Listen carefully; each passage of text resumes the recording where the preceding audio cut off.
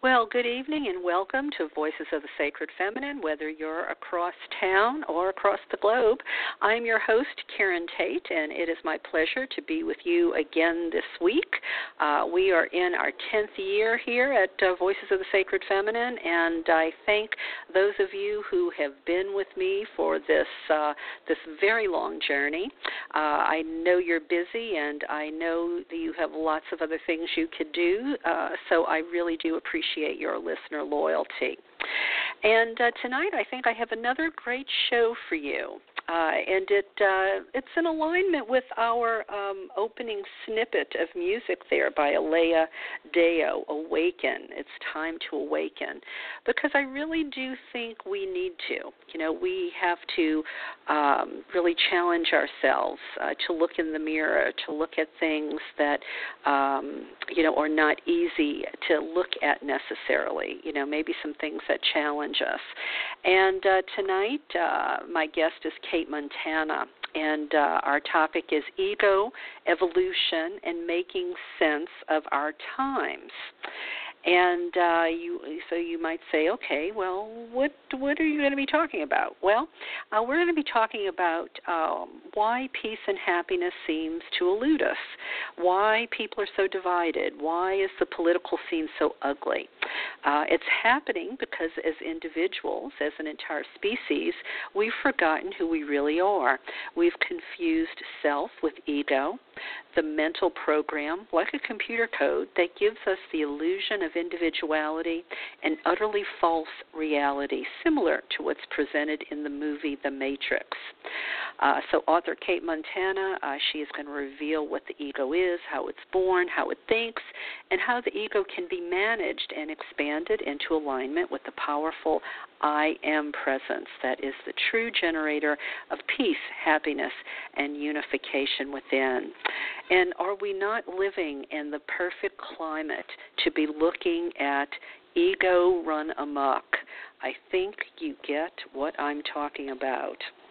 So we are going to just jump right in here, and I will introduce you to Cate by way of her bio. Cate Montana is a dauntless explorer of inner and outer worlds. She's the author of The E Word, Ego, Enlightenment, and Other Essentials, and also Unearthing Venus, My Search for the Woman Within.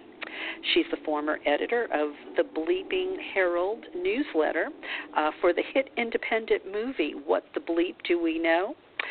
Cate has a master's degree in psychology and writes and teaches about the ego, transpersonal and transcendent consciousness, and quantum physics.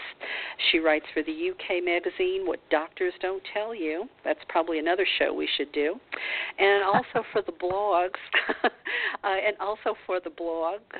for the Huffington Post. And she lives in the Pacific Northwest. And we were just talking about the abundant rain they've been getting up there, and how the Pacific Northwest is the United States' Emerald Isle, as they like to call Ireland. So anyway, Cate, welcome to Voices of the Sacred Feminine. It's wonderful to be on the show, Karen. Thank you so much. Yes, it's the soggy Isle at this point. Well, you know, as I was telling you before we went live on the air, I really wanted to invite you on the show because I don't think we can talk enough about how we can help each other find peace, find happiness, especially right now. I've found that so many of my friends are just in a funk. You know, they're in a rut, they're depressed, and a lot of them are trying to motivate themselves. You know, they're getting into the resistance movement, because they realize if they're active, that makes them feel better. But I think there's a lot more to it, and I would love to hear what what you have to say about it. As I was saying to you, I gave a talk on inspiring happiness at the Goddess Temple of Orange County a couple weeks ago, and happiness really is a choice, isn't it? I mean, it's almost an exercise that we have to put ourselves through when times are challenging. Would you agree?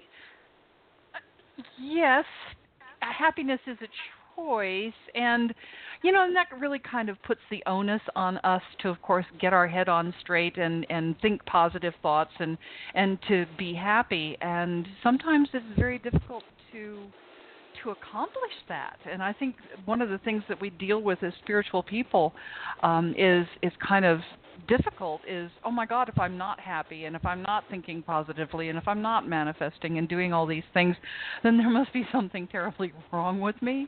Right. Sometimes sometimes, quite frankly, I really think that happiness is overrated. Because it's so fleeting, and it's usually, based on external things. And when things go awry, as to a lot of people's minds nowadays, with the political climate the way it is, and with the gentleman who happens to be seated on the throne in the White House currently. You're so kind. You called him a gentleman. Well, I was being a little bit sarcastic and tongue-in-cheek. Okay. Wow. It's as you said, it's been a really hard time for a lot of us across the nation and across the world. I mean, we've been going like 1,000 miles an hour down the evolutionary path thinking, oh my God, we're finally raising consciousness. We're reaching out and holding hands. We're working with our brothers and sisters, and it doesn't matter, color or ethnicity or religion or sexual persuasion. We're finally beyond these small, petty, divisive ideas about people and banding together, and we're evolving and really getting ahead, and it's like, and we're saving the earth and all of that, and all of a sudden, oh my God, it's like we've been it's been like we've been in fifth gear and then all of a sudden rammed into reverse, and that's ugly. So no wonder it is. The eludes. Well, it does kind of give you whiplash. But I'm also thinking, too, all of those things you said are still true. I kind of think, maybe I'm too much of an optimist, but I kind of think humanity is evolving, is maturing. I kind of think there are more of us that want to raise our vibrational level, want to, raise our awareness, be mindful, be nurturing, be inclusive, maybe than ever before. And, maybe it's just the ugly stuff that gets focused on more. I don't know. I'd like to think that anyway, because it seems like with the Internet, it's just bursting with, with activism and, people coming together and, people standing up for one another. And I don't know. I think humanity has improved in spite of the, I hate to use the word Neanderthals because that's almost an insult to Neanderthals, but to the people who are backward or afraid, because I know it's fear that's really at the heart of this of this ugly, or I think it is. But I want your take on all of this. So let's your thing is the ego. You say there are three fundamental causes of all humanity's individual and collective problems. So why don't we jump in there? Well, you're so right about the fear being the operant word there. Not so much that we can use words like unevolved, but the ego, fundamentally, the ego gets a bad rap. And, in spiritual circles, we think we're supposed to destroy it or dissolve it, or at least manage it and get rid of it so that we can be enlightened. And we don't really understand that the ego is simply our sense of personal self. And provides this tremendous structure. It enables me to have this conversation with you and know that I'm Cate Montana and you're Karen Tate, and and there's the listeners and they're not me. I mean, we wouldn't be able to have the engagement on planet Earth if we didn't have the sense of boundary limitation that the physical body gives us, and that bottom line, the body and its physical senses tells us 24/7 from birth onwards that we are, it gives us two messages.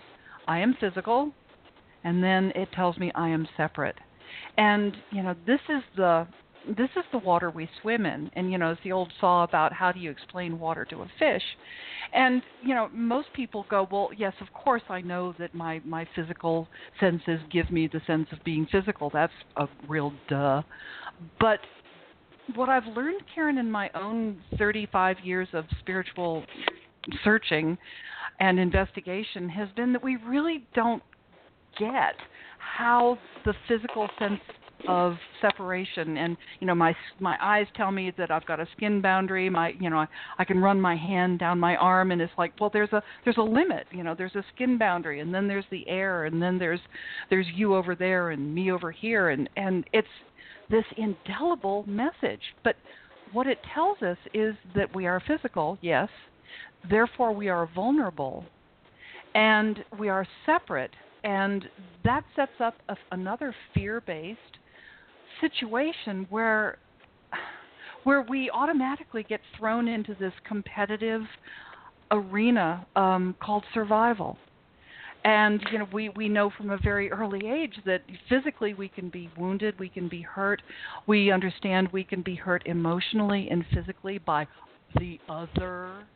And so much of the dance of our lives, this water we swim in, if we could, Karen, God, if we could get a handle on this message of separation and realize how it drives us and how fearful it makes us of the other person quite naturally from a very early age, and then society keeps that competitive thing at work, and women compete for this and men compete for that, and it's all about he who dies with the most toys wins, and this is an ego structure that is so grounded in fear because it's grounded in this physical sense of separation that's completely 1,000% unconscious. So that's what we're dealing with.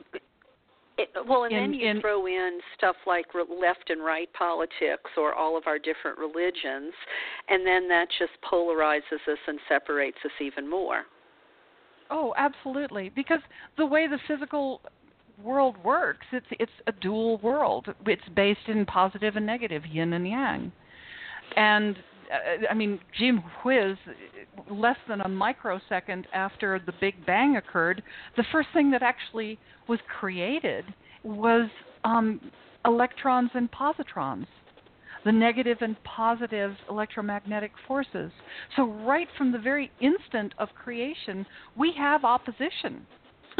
Which, of course, the Easterners, refer to as the complementarity, because all really is one. But the whole appearance of the illusion of the physical expression, our lives, our bodies, this world, these universes, comes out of that duality. So, wow, right. What an amazing dance to evolve through, to finally wake up and grow up to the point where we can start to see these things, see these truths, not as esoteric spiritual truths, like Jesus talking about, my Father and I are one, and it's just like, and that's just like, huh? What does he mean by that?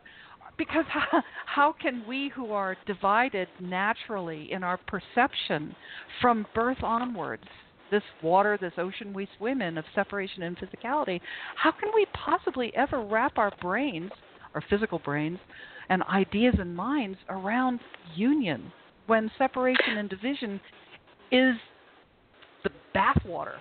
So, wow, that's the journey, Karen, right there. Well, and and I'm thinking too, just sort of piggybacking on what you're saying. In goddess spirituality, we talk about our interconnection. We talk about we're the microcosm of the macrocosm, but those things end up feeling more like metaphor than something we can really hold on to, something that can help us. Help us muddle through, if you will, Absolutely. So I mean, even words like spirit. I mean, we go to church or we go to synagogue or a mosque, and we, words like spirit and soul. We nod our heads and go, well, yes, of course, I am a spirit on a journey, I am a soul on a journey.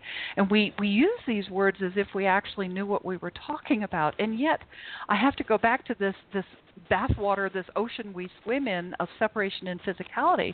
So just because we have the words and the language, and bless our hearts, probably most everybody listening to this conversation, you have been on a spiritual journey and have delved inward and have had those amazing experiences, moments of oceanic oneness and a sense of connectivity that bridge us out of this separate place we find ourselves in as individual humans. But those moments are few and far between, and then we got that relentless 24/7.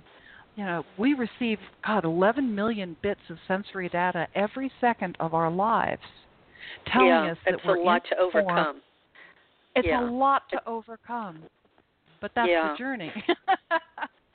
Okay. And that's what we're really looking at in this current political situation. We're looking at factions that are very revealing of humans' ego and its evolutionary journey, and it's fascinating. I agree with you. I think there's a vast silver lining in the situation we find ourselves in, and it's bringing to light so many different things that have been hidden. And as you say, people are getting involved, and they're passionate, and they're worked up, and they're getting out there, and it's like, wow, it's amazing, it's wonderful. Well, yeah, because I just had this sense that everybody was kind of sitting home on Facebook, hitting the likes, or staring into their phone, and no offense to my listeners out there who were Hillary fans, I think if Hillary had gotten elected, we wouldn't be suffering through Trump, but it would have been business as usual, and business as usual was not good for an awful lot of people. I think it really needed a lot more people needed to become uncomfortable for some real change to happen instead of the steady decline that I think we've been on. And that's just sort of my take on it. But I believe that from the bottom of my heart. I think maybe 5 years from now we may look back on this challenging time as a true turning point and gift. I mean, look at the Women's March in January. They're about ready to do a science march on Earth Day. I don't know. I'm excited. I have been waiting for people to march in the street and show up, and show that they are active and human, and they're not doormats, and they're awake. I've been waiting for 10 years, and finally, finally it's happening. So you say, go ahead. No, you. It's just so. It's sorry. No, you. It's so fascinating because I think that what we're seeing is actually the beginning of the end of representative government, because instead of empowering somebody else and thinking, oh, Donald Trump is going to save us, or oh, Hillary or Bernie is going to save us, we're finally flat out being mandated to get out, get off our rumps, and to get involved and to stand up for and represent ourselves and our evolving values. And that's where it's at. Yeah, I totally agree. I mean, that was one of the things that Bernie kept saying through his whole thing. It's not about me, it's about you. Yeah. And here in California this year, 60% of our delegates are progressive now because people heeded his words and got up, like you said, got off their rope and went out and did it. I think we're learning to become citizens again. Because we just, I don't even know if kids get civics classes anymore. I feel like they're dumbing us down so much. Trying to raise this sort of slave race. But I don't know. I think we're going to fight back, and I think it's going to, we're going to create that new normal, and we're going to need our ego to do that because, like you said, nobody can stand up in front of a room of people and especially put forth new ideas if they don't have a healthy ego.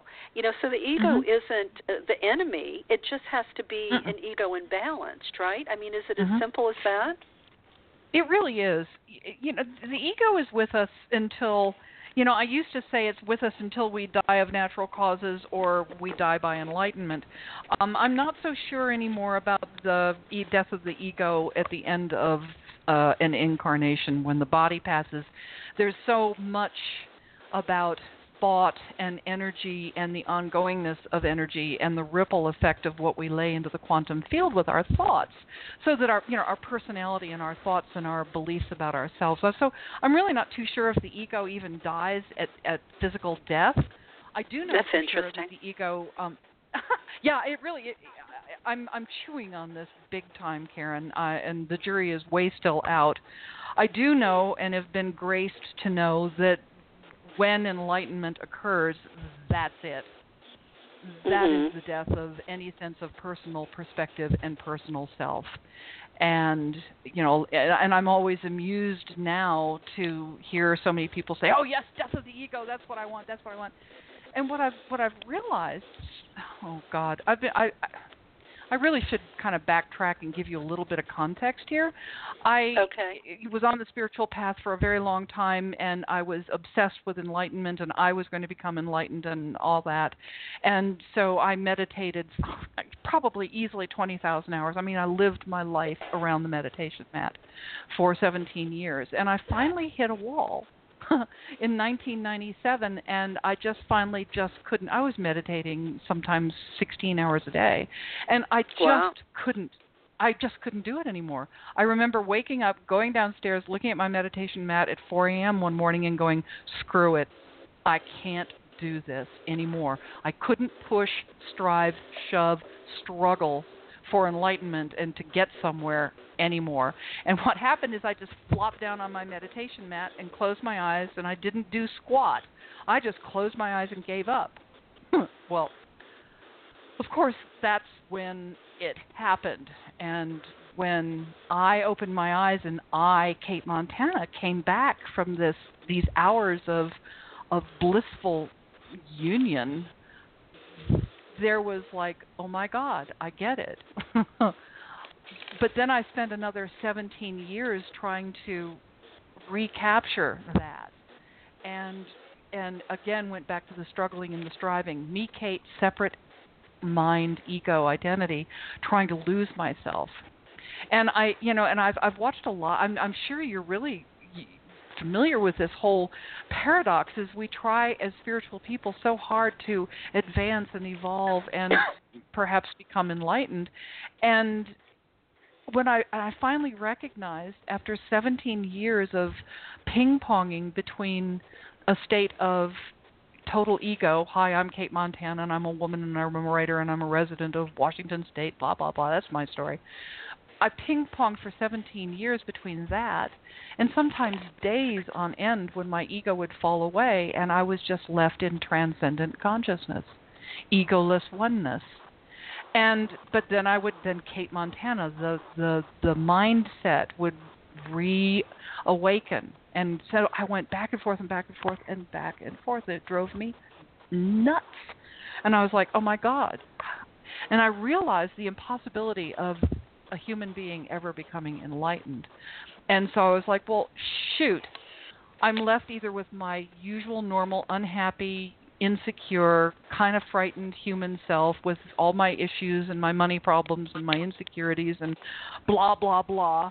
And then this egoless freedom, oh my God, the liberation, but there's no one home to enjoy the liberation. I think what you're saying, it's almost as if the two can exist simultaneously. Exactly. They are mutually exclusive territory. The ego and enlightenment are mutually exclusive. So I was like, so here was my conundrum, and this is why I ended up writing the E word, is because I wanted out of my human existence and all the pain and suffering that my humanity and my I'm physical, I am separate, and therefore frightened, alone, individual, isolation, all of the stuff that came from that. I yearned for liberation, but the joke is I could not be liberated because in the moment of liberation there was no I left. So it pissed me off. To be perfectly blunt, I was just like, oh my God, what are we to do? And I finally, at that point, hearkened back to my college days when I was working on my master's degree in psychology. And it wasn't until I was writing the book, 17 years after these transcendent, egoless periods of time, sometimes days at a stretch, what happened, it took 17 years until I realized, oh my God, there is a middle ground. We really can be liberated. We really can be happy. We really can be joyful and free of our fears based in this physical programming we've got of separation, this lie, this illusion of separation we got going. If we learn to, instead of trying to think we should destroy the ego or dissolve it somehow, which is impossible, rather expand it, educate it, expand the mind into more inclusive territory and begin to train the mind to see beyond the illusion of, well, yeah, I, Cate Montana, stop at my flesh boundary, and I'm over here and you're over there, and never the twain shall meet. That's what the senses tell us. But so it's almost as if we have to mature our ego. You know, it has to grow up in a sense. Yep. It's like it's been running amok as a spoiled child. Yes. Oh, you couldn't have said it better. And that's, that's Donald Trump right there. It's the limited ego that thinks it's it. Yeah. And has to have its way, and that measures itself in terms of material wealth and fame and being somebody. Yeah. Power. Yeah, power, exactly. Or whatever. Based in fear. This seems like a parallel idea to what you're saying, and look, and I never get upset if my guests correct me because I'm no expert on Buddhism, but I am under the I'm under the impression that I think it's Buddhism that tells us about destroying the ego, that we can't have an ego. But you see, to me, when I hear that feels like another patriarchal fuck up. Excuse me, because if we don't. Okay, let me try to language this. Okay, it sets us up to be dominated if we don't have a healthy enough ego to stand up for ourselves, to have integrity, to have spiritual courage, to be able to speak out when, our boundaries are violated. So I am always suspicious when a religion or a spirituality or anybody says, do away with your ego, because then I think you're left like the Borg. Everybody's just all plugged in to the queen, and they're just her servants, kind of a thing.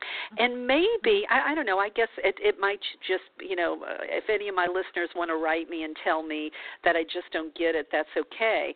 But I guess I'm just suspicious and skeptical because I guess I have such a distrust of patriarchal religions because they want to take your power away. They want to be able to control you. I mean, that's the whole point of religion anyway, to tell you how to live your life. So I don't know. Any thoughts on that? Well, I don't think that most religion starts out. Well, maybe it does start out with that intent, but it certainly ends up as a controlling factor, absolutely, and a power structure and a hierarchy, etc. I really do. Quite frankly, I truly understand that when the Buddha awakened and he just laughed and he realized that everyone else is awakened as well. Oh boy, that's a whole different kettle of fish than saying that we've got to destroy the ego. I think, quite frankly, Buddha would recognize the impossibility of that, because if I, Cate Montana, ego, am trying assiduously doing all these methodologies and trying to erase myself, all I'm doing is actually solidifying my own structure as Cate Montana, busy trying to dissolve Cate Montana. It's like Cate Montana trying to become enlightened is Cate Montana striving to become enlightened, which solidifies Cate Montana and continues the striving, which continues Cate Montana. It's like a catch-22. It's kind of like a total catch-22. It's not it's a total catch-22. So what we need to do is take the eye off of the enlightenment goal, and we're so goal-driven by our egos because we want to feel good, we want to attain, we want to arrive somewhere where all of the answers are given. And that's very natural, and I have to come back to my old look at the water we're swimming in. I believe I am physical. I believe I am separate. Therefore, I am insecure in my very root of my being. Unconscious, possibly, but that's the situation. So that's what drives, for example, a Donald Trump in a less evolved ego situation. His ego structure is so fragile because he believes he is it, and that there's no connection between him and the rest of the world and him and anybody else. So it's all me and other, self and other, and there's always this opposition. And so this root core based fear-driven insecurity is what forces egos like him into this, well, my way or the highway, or up yours, dude, or we're going to build a wall against them Mexicans, and wars and weapons. And fame and glory and power, is all to shore up that basic, frankly, ultimately an illusion that we are who we think we are, when we're so much more than what we think we are. So, okay, well, wow. Wait, we're gonna take a little break and take a break for a second here, and I want to come back and have you tell us how we can evolve our ego from the spoiled child to the more mature ego that serves us, so we can, get beyond this other. Be thinking about that, and while you are, I'm going to let listeners hear from Laura Perry. She's a wonderful guest who's been here on my show, and she's an expert on the Minoans, and got a little word from her here. So I'll be back in just a sec. The Minoans of ancient Crete, an egalitarian society where women were honored, where the sacred feminine was revered, where peace and prosperity reigned for centuries. Hi, I'm Laura Perry, and I'd love to help bring the ancient Minoans to life for you. Explore Minoan spirituality with my books, Labrys and Horns and Ariadne's Thread. Embrace your creative side with the Minoan coloring book, and discover the wonders of divination with the Minoan Tarot. You'll find all these at Amazon and other good online and local bookstores. Find out more on my website, lauraperryauthor.com.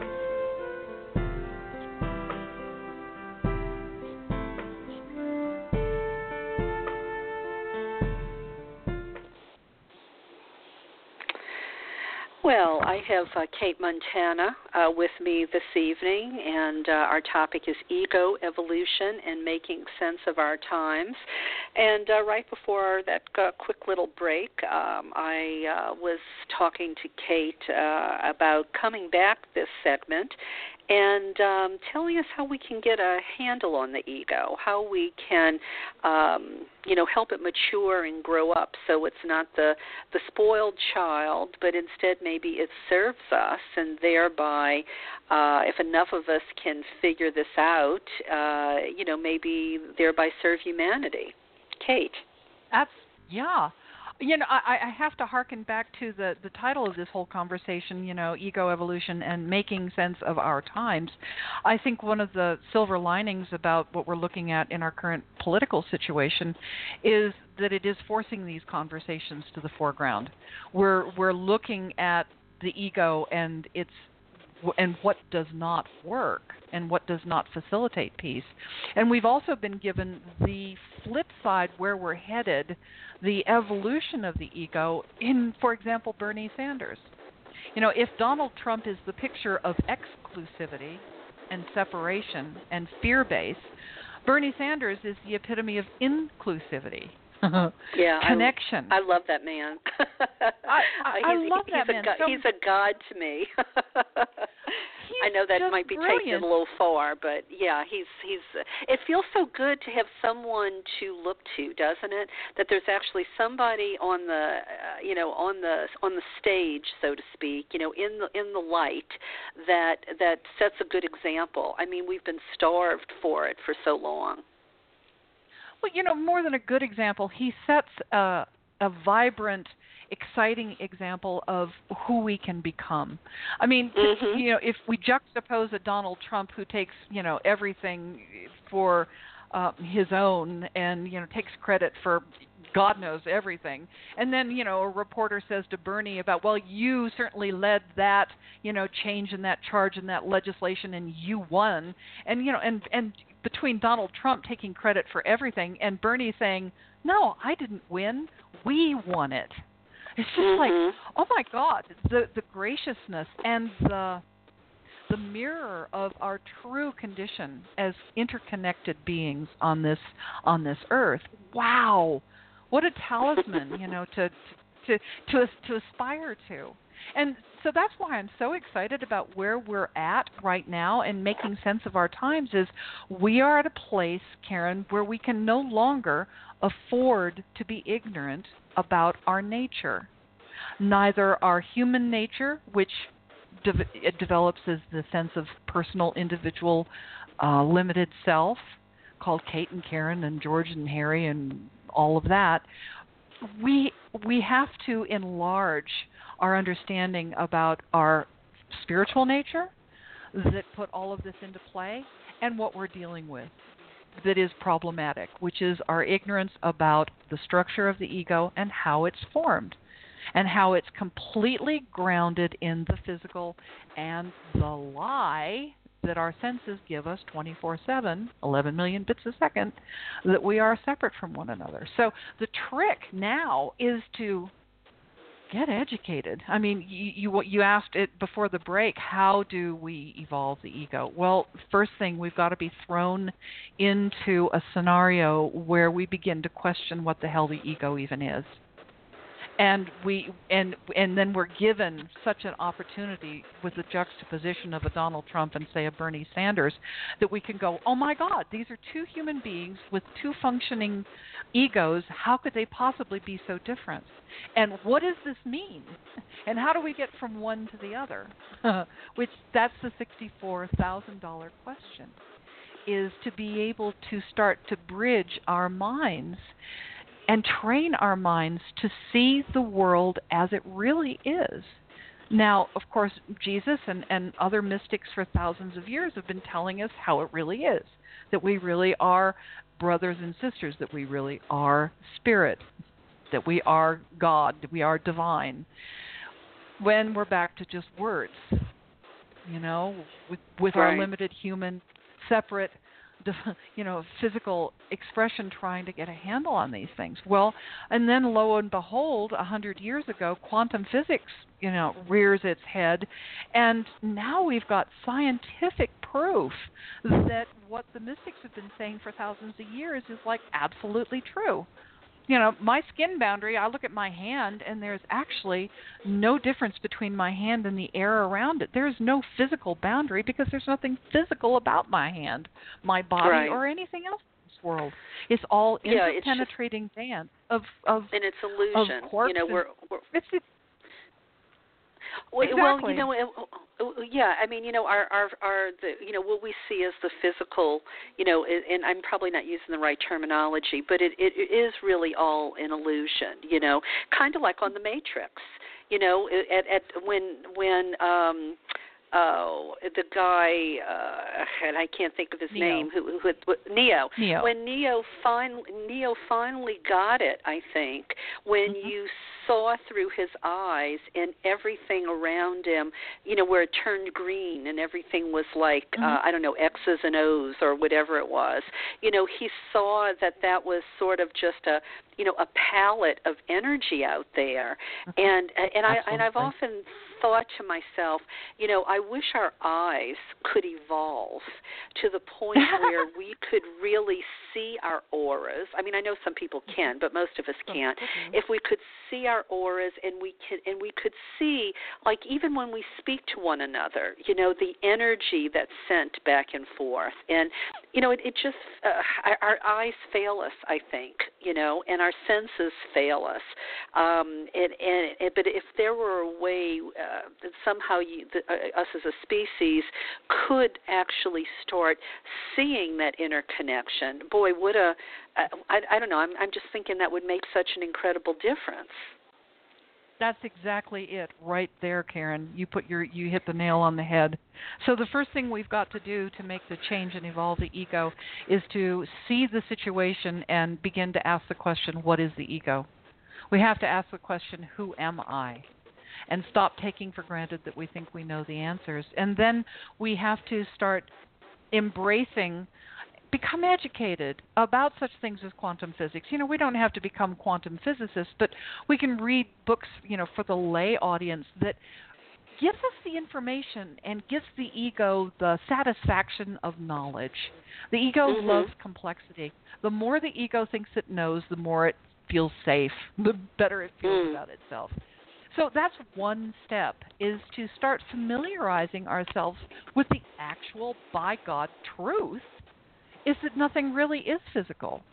Now, it's interesting that you used the word illusion, because that's something that I've watched and a lot of spiritual people stumble over, and I myself stumbled over this concept of all of this is just an illusion, okay? And I embraced that philosophy for a long time. Oh, hell, it doesn't matter. The earth can go to hell and the environment can be destroyed, but it's just all an illusion. And for myself, it became an excuse not to become involved in the world. And this idea that everything is just an illusion. But, by God, Karen, if you were sitting here in the room and you punched me in the eye, it would hurt. Yeah. And there would be physical consequences. So, don't give me this crap about, it's all an illusion. What's an illusion is that I'm actually physical. What's an illusion is that I'm separate from you. That's my point. The illusion that we're separate from one another. That it's an illusion that there is no interconnection. That was really what I meant when I said it's an illusion. I'm sure you are, but I wanted to clarify that for the audience, because I know we get hung up in that. That's one of the things to bridge beyond and this is why it's so exciting that we're getting into these political arenas where we're just dusting it off and just going, I don't care, I'm going to stand up for my values, which is so brilliant. So understanding and getting involved, that's another step. So what I write about in my book, and I would love to share a couple of just little exercises that I share in the book. The next step is to realize, after we've realized, we've got a problem, Because if we have egos that are separate and lost in the illusion of separation and physicality running the show, like a Donald Trump, we've reached the point of technology where we're dancing on the edge of annihilation. We're 4-year-olds with nuclear bombs.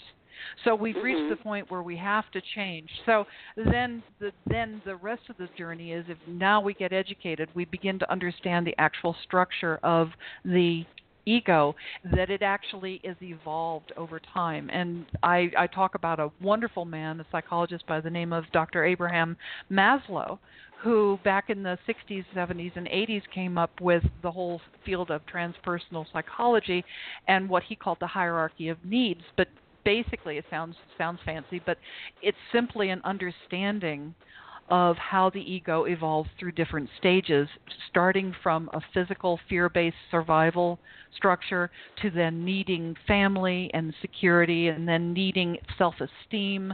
We live in the world of self-esteem right now, where we're all egos busy, trying to gain fame and fortune and the vacation home and the third foreign car in the garage to make us feel like we're somebody. That is a stage of ego evolution. So this is all part of our education.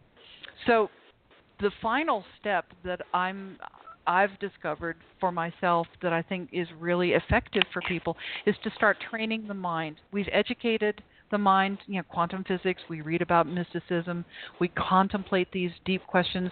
We start to have to ask the one question that matters: who am I? And really dive deep inside and begin to question that and realize, well, I'm not my name, and I'm not my gender, and I'm not my body, and I'm not my career, and start addressing, which is going to lead us into the spiritual realm of who we really are. So this questioning of who am I is the next step of ego evolution. And then there are various things we can do. For example, there's an exercise I use, as I talk about in the book, that I call High Me. And as you said, we're stuck with the senses. They brutally mislead us. So how do we get to begin to see the truth? So one of the exercises I do is, like when I'm in the grocery store or when I'm driving, or especially when I'm out taking a walk, the goal is to expand my sense of perception out of the limitation of believing that I'm a limited standalone unit called Cate Montana, and that I'm actually one with the rest of the world and connected with the rest of the world and other people. That's the goal. So when I'm out walking, I will see a beautiful tree or a flower, and the natural impulse is just to go, "Oh my God, that's so beautiful." And, I acknowledge the tree or the flower or the eagle flying overhead. We got a lot of those in the Pacific Northwest. And it's like, "Oh, God, you're so beautiful." And then the next moment I remind myself, wow, that's not really, a separate being. That is a being that is really part of my being. So in the next moment, I acknowledge the connection by saying, "Oh, my God, I am so beautiful." I look at a sunset, and it's just this glorious, colors spilling across the sky, and I go, "Oh my God, it's so beautiful." Oh, I am one with this. It is me. I am so beautiful. That's lovely. So you can do it with a can of Campbell's soup in the grocery store. I know it sounds kind of stupid, but it's just like, "Oh, Campbell's soup, I love you. You're so beautiful. I don't have to cook tonight." Oh, yes, I am one with Campbell's soup. Well, and as I'm hearing you describe it, I'm maybe I'm visual, but I'm thinking, as you're seeing that flower or you're seeing that tree, and you're imagining that you are part of it. I'm thinking, okay, our energy fields are connected or mingling. Absolutely. So here's a way that you can actually get another visual on that. There is a martial arts technique called soft eyes. And what it is martial artists, doesn't matter, Aikido, Kung Fu, the teacher will train the student to not fix their gaze on their opponent. Don't stare at your opponent. what they do is ask them to relax their vision and open up their field of view so that they're looking toward their opponent, but they're also aware of all of the periphery around them, as far around them as they can, and open up their field of view so that obviously if they're fixated on an opponent in front of them, then they screen out any other opponents that could be coming up from the side or from the rear. But this soft eyes exercise, you can do it with, sitting at your desk looking at a coffee mug, for example. You can stare at the coffee mug, and what that does is it fixes the outline of the coffee mug and makes it even more concrete and separate. When you soften your gaze and look in the direction of the coffee cup and yet become aware of all of everything in the periphery, you start opening up your energetic field, and your visual field changes, and everything becomes softer, and the world actually starts to come in. And that's a kinesthetic experience that you can, give yourself, that moves the mind and moves the brain, moves the senses into an awareness of deeper connection rather than separation. You're waiting for a conference call to come through and tapping your pen on the desk. Well, put the pen down and just go into soft eyes and look at the pen. Open up your visual field. Let the energy, let the world in. And as you soften your body and your eyes, and the pen becomes more a part of you, and the boundaries begin to blur. And then if we go back to that other stage of we have to get educated about what the ego is, we have to get educated about the actual true structure of the world, which quantum physics tells us is all energy with no boundaries whatsoever. So it's in those moments, sitting at our desk, looking at our pen, softening our gaze, remind ourselves, quantum physics, this is all just a dance of energy. And let the mind begin to play with the dance of energy that is interconnecting. So we can take these little pauses and breaks anywhere during the day and all of this is a beginning to groom the mind to become more in Bernie Sanders territory, interconnected. Right. Congruent. Yeah, it makes perfect sense because you're starting to to reprogram the mind to sort of see the barriers fall. Yes. So that that makes perfect sense. Well, Kate, we have about 5 minutes left, and I want to leave it to you. What have we not talked about that you think is important about this subject that listeners should know? Oh boy. That we really, oh my God. How important this is. I've been really, people kind of flinch away from the whole subject of the ego. It's like, I don't really go there. Because we're sensitive, because we're egos. And we always want to look good and feel good about ourselves.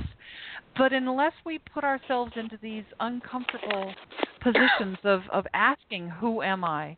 And beginning to stretch the boundaries of what we believe we are and who we believe we are, then we are just destined to repeat all of the problems and the issues and the pain that we've put ourselves through because of our unconscious, I'm a human being swimming in the ocean of the illusion of physicality and separation.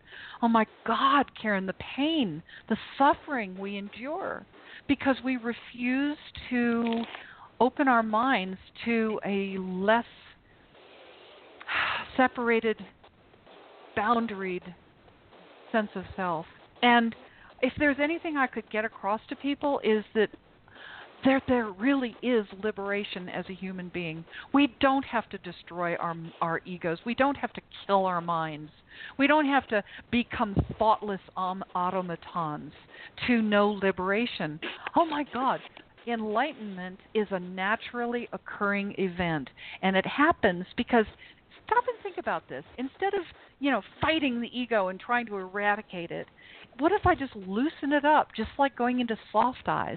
If I loosen up my whole grip on who I think I am, and I stop fighting, and I allow more and more in, and become more and more expansive and less boundaried. And I begin to do exercises where I look at my hand and I erase my whole form, and I go into a formless dance of connection. When I do that, I have finally, we can expand the ego, Karen, to the place where it actually disappears of its own accord, because it's grown so expansive and so unlimited and so unboundaried and unfettered that who even knows the moment when enlightenment comes. It's no longer I get an it. issue.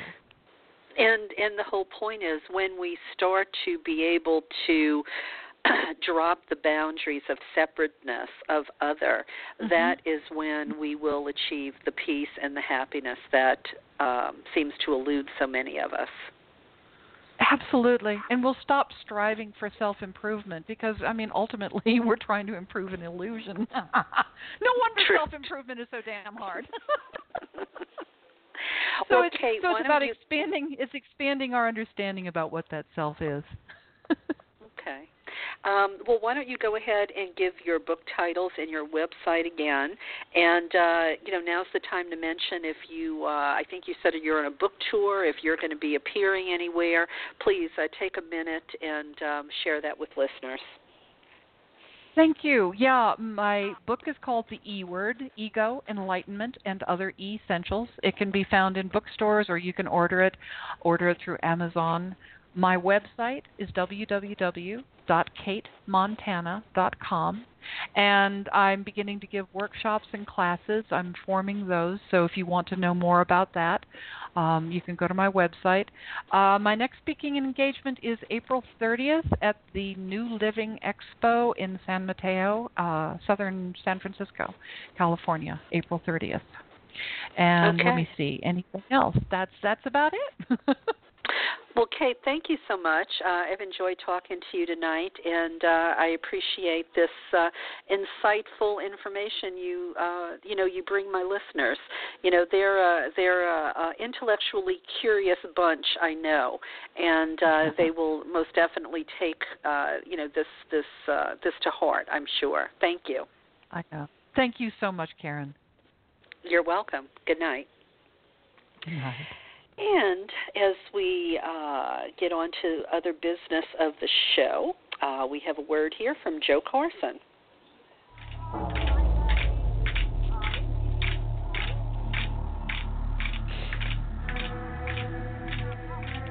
Most people see humankind as really separate from nature and separate from the earth. I'm as much of this earth as a rock or a tree is. And I came out of it. This is my mother planet. I grew out of this earth. As long as we conceive of divinity as above us or outside of us, or that our bodies are somehow less divine than spirit, there's no way that we can change our course.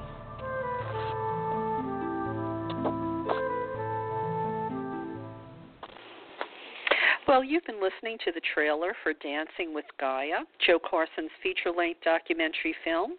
In it, she interviews 15 visionaries and teachers about earth energy, sacred sexuality, and the return of Goddess as Gaia. Joe traveled to ancient sacred sites all over Europe and the Mediterranean to shoot this film. These spiritual sites from northern Scotland to central Turkey profoundly affected the origins of Western culture. If you've always wanted to see them yourself but haven't, this is a great opportunity to experience some of the best ones and get their story. The DVD comes packaged with a 45-page color mini book, which goes even deeper into the material. You can buy the DVD and booklet for only $20 at dancingwithgaia.com. dancingwithgaia.com. And just wanted to let you know that next week, my guest on Wednesday night will be Melissa Crow, and our topic is In Search of the Ancient Mother. That sounds right up most of my listeners' alley, I would assume. We're going to get into the description of goddess images and artifacts from Neolithic to classical areas and why they're significant to the questions that we're seeking to answer. We'll have a comparison of myths and what clues they might hold and possible, interpretations of these myths. Really interesting stuff, I think. So please try to be with me next Wednesday. But as always, if you can't catch the show live, please just go to the archives. And because these shows will be there for quite some time, and you can listen at your convenience. But also, if you can see my show page from the device you are listening from, or if you can go to the show page, please be sure you hit the follow button. That way you will get notice every week of the guest and the topic that we are going to be discussing. Don't rely on getting an email from me or a Facebook message because I don't always have time to do that. But if you hit the follow button, a reminder will show up in your inbox. Okay. Well, that about does it for me for tonight. I just want to remind you of one of my favorite mottos, what we nurture, it thrives, and what we neglect, it withers. So think about that, for all phases of your life. Please make sure you're nurturing the things that are important and giving less energy to the things that you want to have less of in your life. It's a really important concept, especially in this the times that we're living in right now. And I know myself, there have been times when I haven't connected those dots as I should. And, I would focus so much on the things I didn't want. I didn't want exploitation, domination. I didn't want, domestic violence. Instead of focusing on the things that we really do want to create the new normal. Focus on the things you want to manifest. That's where you need to put your energy, not the things you want to fade into the background. Because if you focus on the things that you want to fade into the background, they're not going to fade into the background. All right. Well, that about does it, dear listeners, and I'm going to close the show with a little music from Abigail Spinner McBride called Arms of the Mother. So until next Wednesday, have a great week. Good night.